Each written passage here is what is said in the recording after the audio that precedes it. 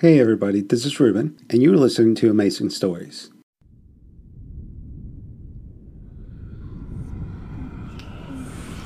The Legend of Sleepy Hollow. Part 1.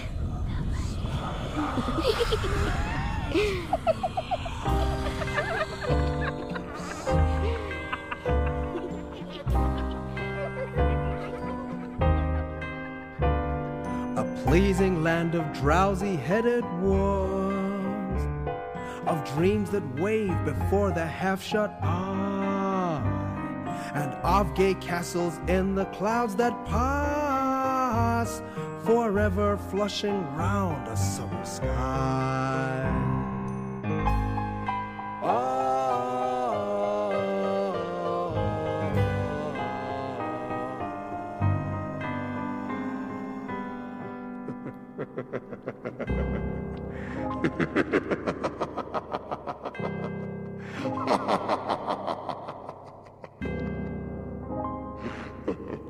Found among the papers of the late Diedrich Knickerbocker.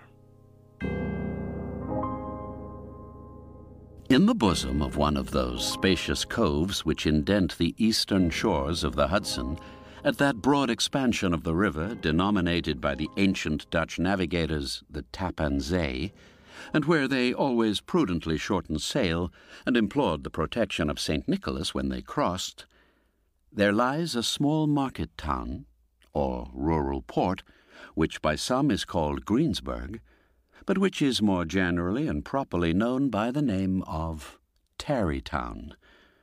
This name was given, we are told, in former days by the good housewives of the adjacent country, from the inveterate propensity of their husbands to linger about the village tavern on market days. Tarrytown. Be that as it may, I do not vouch for the fact, but merely advert to it, for the sake of being precise and authentic. Not far from this village, perhaps about 2 miles, there is a little valley, or rather lap of land among high hills, which is one of the quietest places in the whole world. A small brook glides through it, with just murmur enough to lull one to repose, and the occasional whistle of a quail or tapping of a woodpecker is almost the only sound that ever breaks in upon the uniform tranquility. From the listless repose of the place, and the peculiar character of its inhabitants, who are descendants from the original Dutch settlers, this sequestered glen has long been known by the name of Sleepy Hollow, and its rustic lads are called the Sleepy Hollow Boys throughout all the neighboring country. A drowsy, dreamy influence seems to hang over the land and to pervade the very atmosphere. Some say that the place was bewitched by a high German doctor during the early days of the settlement. Others that an old Indian chief, the prophet or wizard of his tribe, held his powwows there before the country was discovered by Master Hendrik Hudson. Certain it is, the place still continues under the sway of some witching power that holds a spell over the minds of the good people, causing them to walk in a continual reverie. They are given to all kinds of marvelous beliefs, are subject to trances and visions, and frequently see strange sights and hear music and voices in the air. The whole neighborhood abounds with local tales, haunted spots, and twilight superstitions. Stars shoot and meteors glare oftener across the valley than in any other part of the country. And the nightmare, with her whole ninefold, seems to make it the favorite scene of her gambols. The dominant spirit, however, that haunts this enchanted region and seems to be commander-in-chief of all the powers of the air is the apparition of a figure on horseback without a head. It is said by some to be the ghost of a Hessian trooper whose head had been carried away by a cannonball in some nameless battle during the Revolutionary War, and who is ever and anon seen by the country folk hurrying along in the gloom of night, as if on the wings of the wind. His haunts are not confined to the valley, but extend at times to the adjacent roads, and especially to the vicinity of a church at no great distance. Indeed, certain of the most authentic historians of those parts allege that the body of the trooper having been buried in the churchyard, the ghost rides forth to the scene of battle in nightly quest of his head, and that the rushing speed with which he sometimes passes along the hollow like a midnight blast is owing to his being belated and in a hurry to get back to the churchyard before daybreak. Such is the general purport of this legendary superstition, which has furnished materials for many a wild story in that region of shadows, and the spectre is known at all the country firesides by the name of the Headless Horseman of Sleepy Hollow.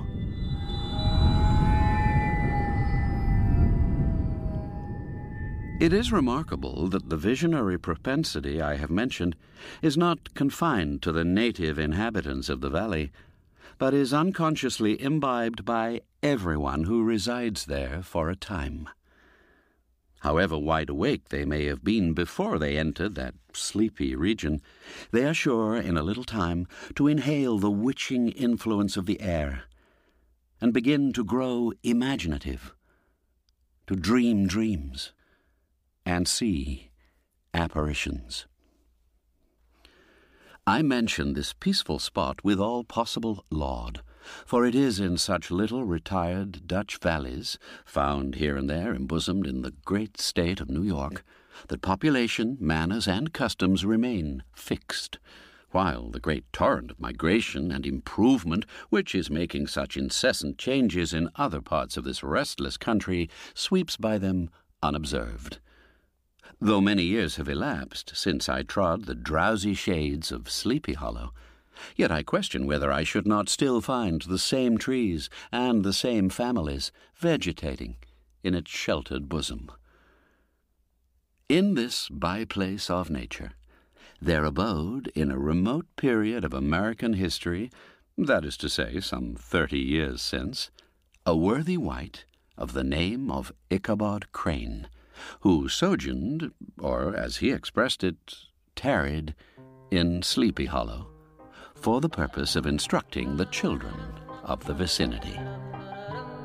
He was a native of Connecticut, a state which supplies the Union with pioneers for the mind as well as for the forest, and sends forth yearly its legions of frontier woodmen and country schoolmasters. The cognomen of Crane was not inapplicable to his person. He was tall but exceedingly lank, with narrow shoulders, long arms and legs, hands that dangled a mile out of his sleeves, feet that might have served for shovels, and his whole frame most loosely hung together. His head was small and flat at top, with huge ears, large green glassy eyes, and a long snipe nose, so that it looked like a weathercock perched upon his spindle neck, to tell which way the wind blew. To see him striding along the profile of a hill on a windy day, with his clothes bagging and fluttering about him, one might have mistaken him for the genius of famine descending upon the earth, or some scarecrow eloped from a cornfield. His schoolhouse was a low building of one large room, rudely constructed of logs, the windows partly glazed and partly patched with leaves of old copybooks. It was most ingeniously secured at vacant hours by a withy twisted in the handle of the door, and stakes set against the window shutters, so that though a thief might get in with perfect ease, he would find some embarrassment in getting out. The schoolhouse stood in a rather lonely but pleasant situation, just at the foot of a woody hill, with a brook running close by, and a formidable birch tree growing at one end of it.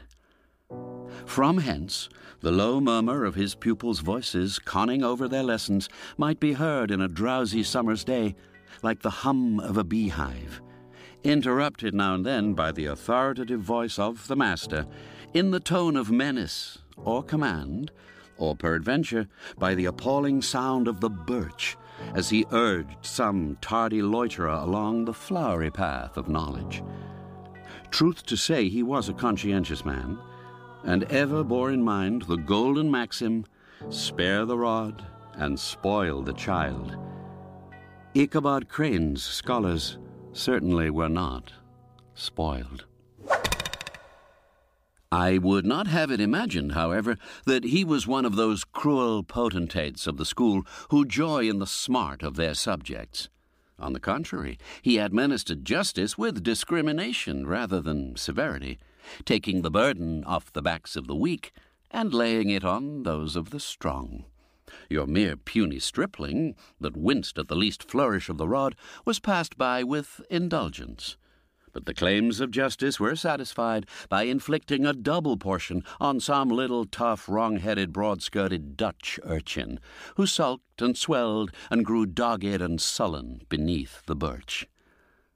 All this he called doing his duty by their parents, and he never inflicted a chastisement without following it by the assurance, so consolatory to the smarting urchin, that he would remember it and thank him for it the longest day he had to live.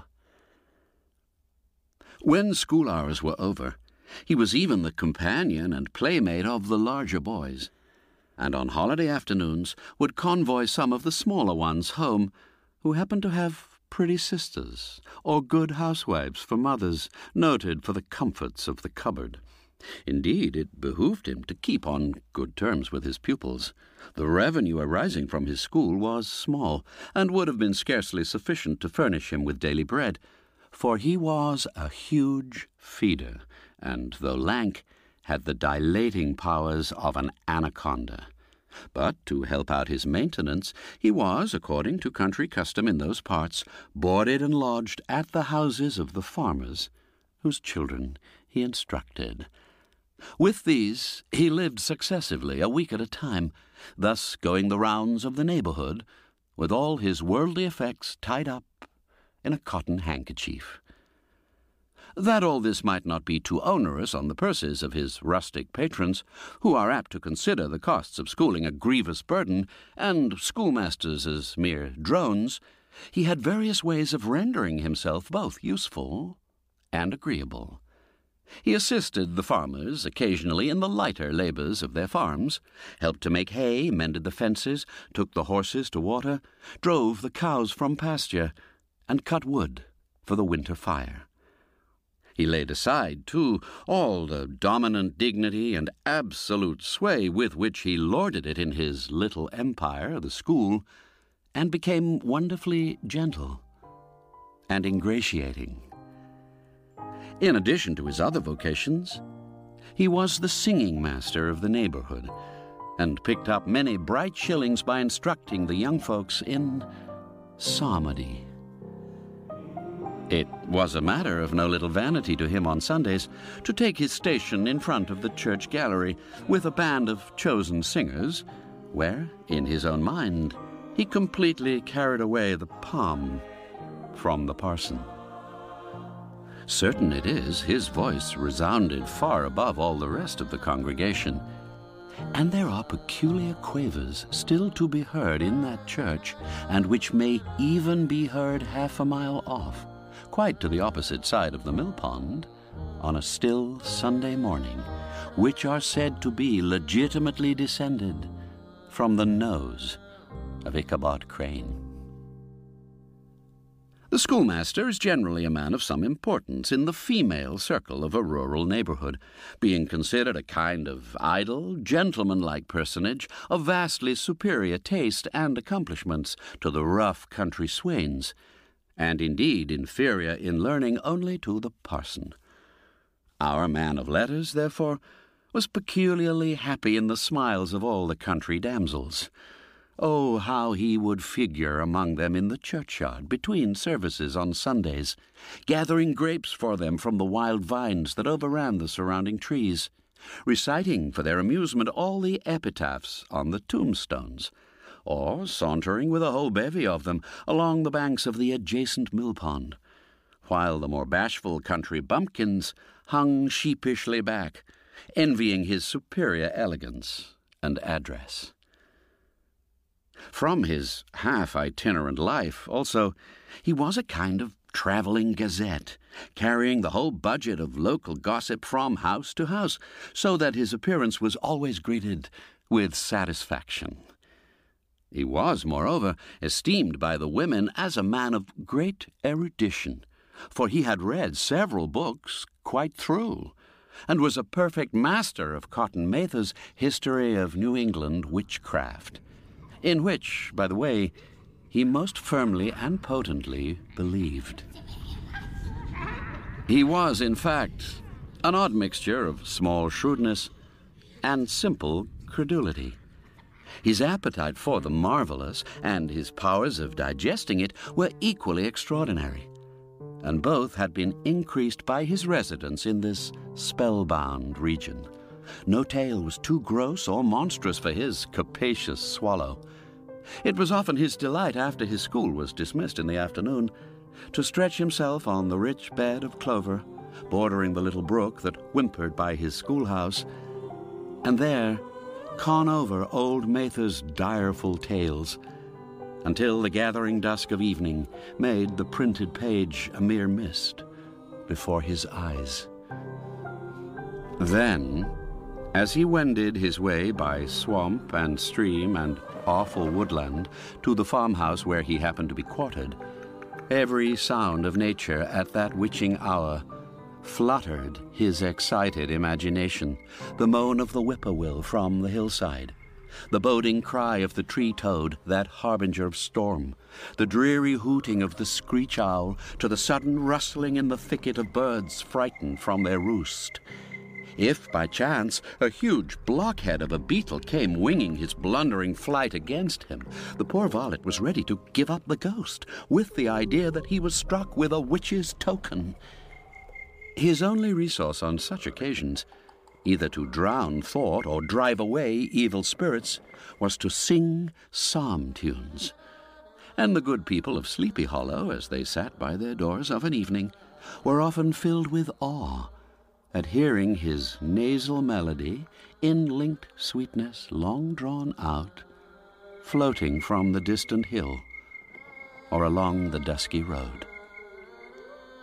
Another of his sources of fearful pleasure was to pass long winter evenings with the old Dutch wives, as they sat spinning by the fire, with a row of apples roasting and spluttering along the hearth, and listen to their marvelous tales of ghosts and goblins, and particularly of the headless horseman, or galloping Hessian of the Hollow, as they sometimes called him.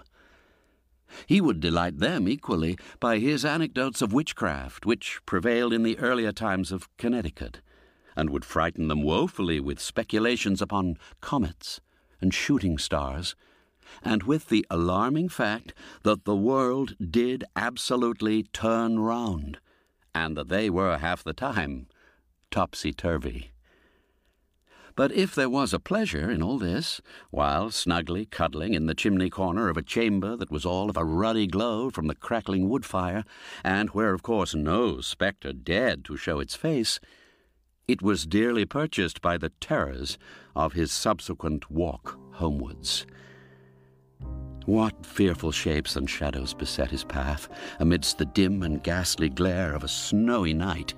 With what wistful look did he eye every trembling ray of light streaming across the waste fields from some distant window! How often was he appalled by some shrub covered with snow, which, like a sheeted spectre, beset his very path! How often did he shrink with curdling awe at the sound of his own steps on the frosty crust beneath his feet, and dread to look over his shoulder, lest he should behold some uncouth being tramping close behind him. And how often was he thrown into complete dismay by some rushing blast howling among the trees, in the idea that it was the galloping Hessian on one of his nightly scourings. All these, however, were mere terrors of the night, phantoms of the mind that walk in darkness, and though he had seen many spectres in his time, and been more than once beset by Satan in divers shapes in his lonely perambulations, yet daylight put an end to all these evils, and he would have passed a pleasant life of it, in despite of the devil and all his works, if his path had not been crossed by a being that causes more perplexity to mortal man than ghosts, goblins, and the whole race of witches put together, and that was a woman. Among the musical disciples who assembled one evening in each week to receive his instructions in psalmody was Katrina van Tassel, the daughter and only child of a substantial Dutch farmer. She was a blooming lass of fresh 18, plump as a partridge, ripe and melting and rosy-cheeked as one of her father's peaches, and universally famed not merely for her beauty, but her vast expectations. She was withal a little of a coquette, as might be perceived even in her dress, which was a mixture of ancient and modern fashions, as most suited to set off her charms. She wore the ornaments of pure yellow gold, which her great-great-grandmother had brought over from Tsar Dam, the tempting stomacher of the olden time, and withal a provokingly short petticoat, to display the prettiest foot and ankle in the country round. Ichabod Crane had a soft and foolish heart towards the sex, and it is not to be wondered at that so tempting a morsel soon found favour in his eyes, more especially after he had visited her in her paternal mansion. Old Baltus Van Tassel was a perfect picture of a thriving, contented, liberal-hearted farmer. He seldom, it is true, sent either his eyes or his thoughts beyond the boundaries of his own farm, but within those everything was snug, happy, and well-conditioned. He was satisfied with his wealth, but not proud of it, and piqued himself upon the hearty abundance rather than the style in which he lived. His stronghold was situated on the banks of the Hudson, in one of those green, sheltered, fertile nooks in which the Dutch farmers are so fond of nestling. Hard by the farmhouse was a vast barn that might have served for a church, every window and crevice of which seemed bursting forth with the treasures of the farm. Sleek, unwieldy porkers were grunting in the repose and abundance of their pens, from whence sallied forth now and then troops of sucking pigs, as if to snuff the air. A stately squadron of snowy geese were riding in an adjoining pond, convoying whole fleets of ducks. Regiments of turkeys were gobbling through the farmyard, and guinea fowls fretting about it like ill-tempered housewives, with their peevish, discontented cry. Before the barn door strutted the gallant cock, that pattern of a husband, a warrior, and a fine gentleman, clapping his burnished wings and crowing in the pride and gladness of his heart, sometimes tearing up the earth with his feet, and then generously calling his ever-hungry family of wives and children to enjoy the rich morsel which he had discovered. The pedagogue's mouth watered as he looked upon this sumptuous promise of luxurious winter fare. In his devouring mind's eye, he pictured to himself every roasting pig running about with a pudding in his belly and an apple in his mouth. The geese were swimming in their own gravy, and the ducks pairing cosily in dishes like snug married couples with a decent competency of onion sauce. In the porkers, he saw carved out the future sleek side of bacon and juicy relishing ham. Not a turkey, but he beheld daintily trussed up, with its gizzard under its wing, and, peradventure, a necklace of savoury sausages. And even bright Chanticleer himself lay sprawling on his back in a side dish with uplifted claws, as if craving that quarter which his chivalrous spirit disdained to ask while living. As the enraptured Ichabod fancied all this, And as he rolled his great green eyes over the fat meadowlands, the rich fields of wheat, of rye, of buckwheat, and Indian corn, and the orchards burdened with ruddy fruit which surrounded the warm tenement of Van Tassel, his heart yearned after the damsel who was to inherit these domains, and his imagination expanded with the idea how they might be readily turned into cash, and the money invested in immense tracts of wild land and shingle palaces in the wilderness. Nay, his busy fancy already realized his hopes, and presented to him the blooming Katrina with a whole family of children, mounted on the top of a wagon loaded with household trumpery, with pots and kettles dangling beneath. And he beheld himself bestriding a pacing mare, with a colt at her heels, setting out for Kentucky, Tennessee, or the Lord knows where. When he entered the house, the conquest of his heart was complete. It was one of those spacious farmhouses with high-ridged but lowly sloping roofs, built in the style handed down from the first Dutch settlers, the low projecting eaves forming a piazza along the front, capable of being closed up in bad weather. Benches were built along the sides for summer use, and a great spinning wheel at one end and a churn at the other showed the various uses to which this important porch might be devoted.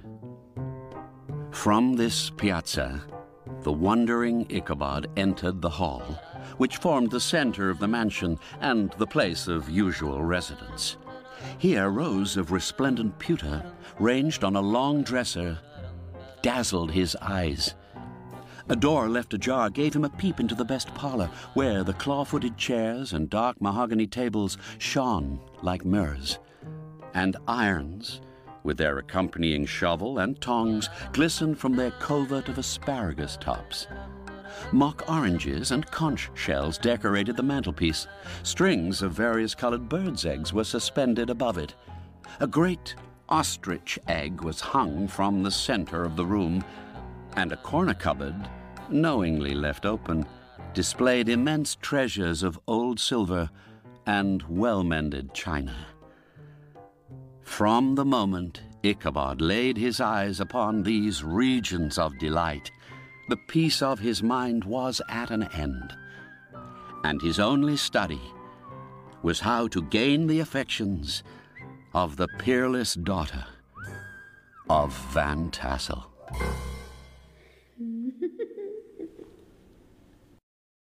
Thank you for listening, and don't forget to join us tomorrow for yet another amazing story.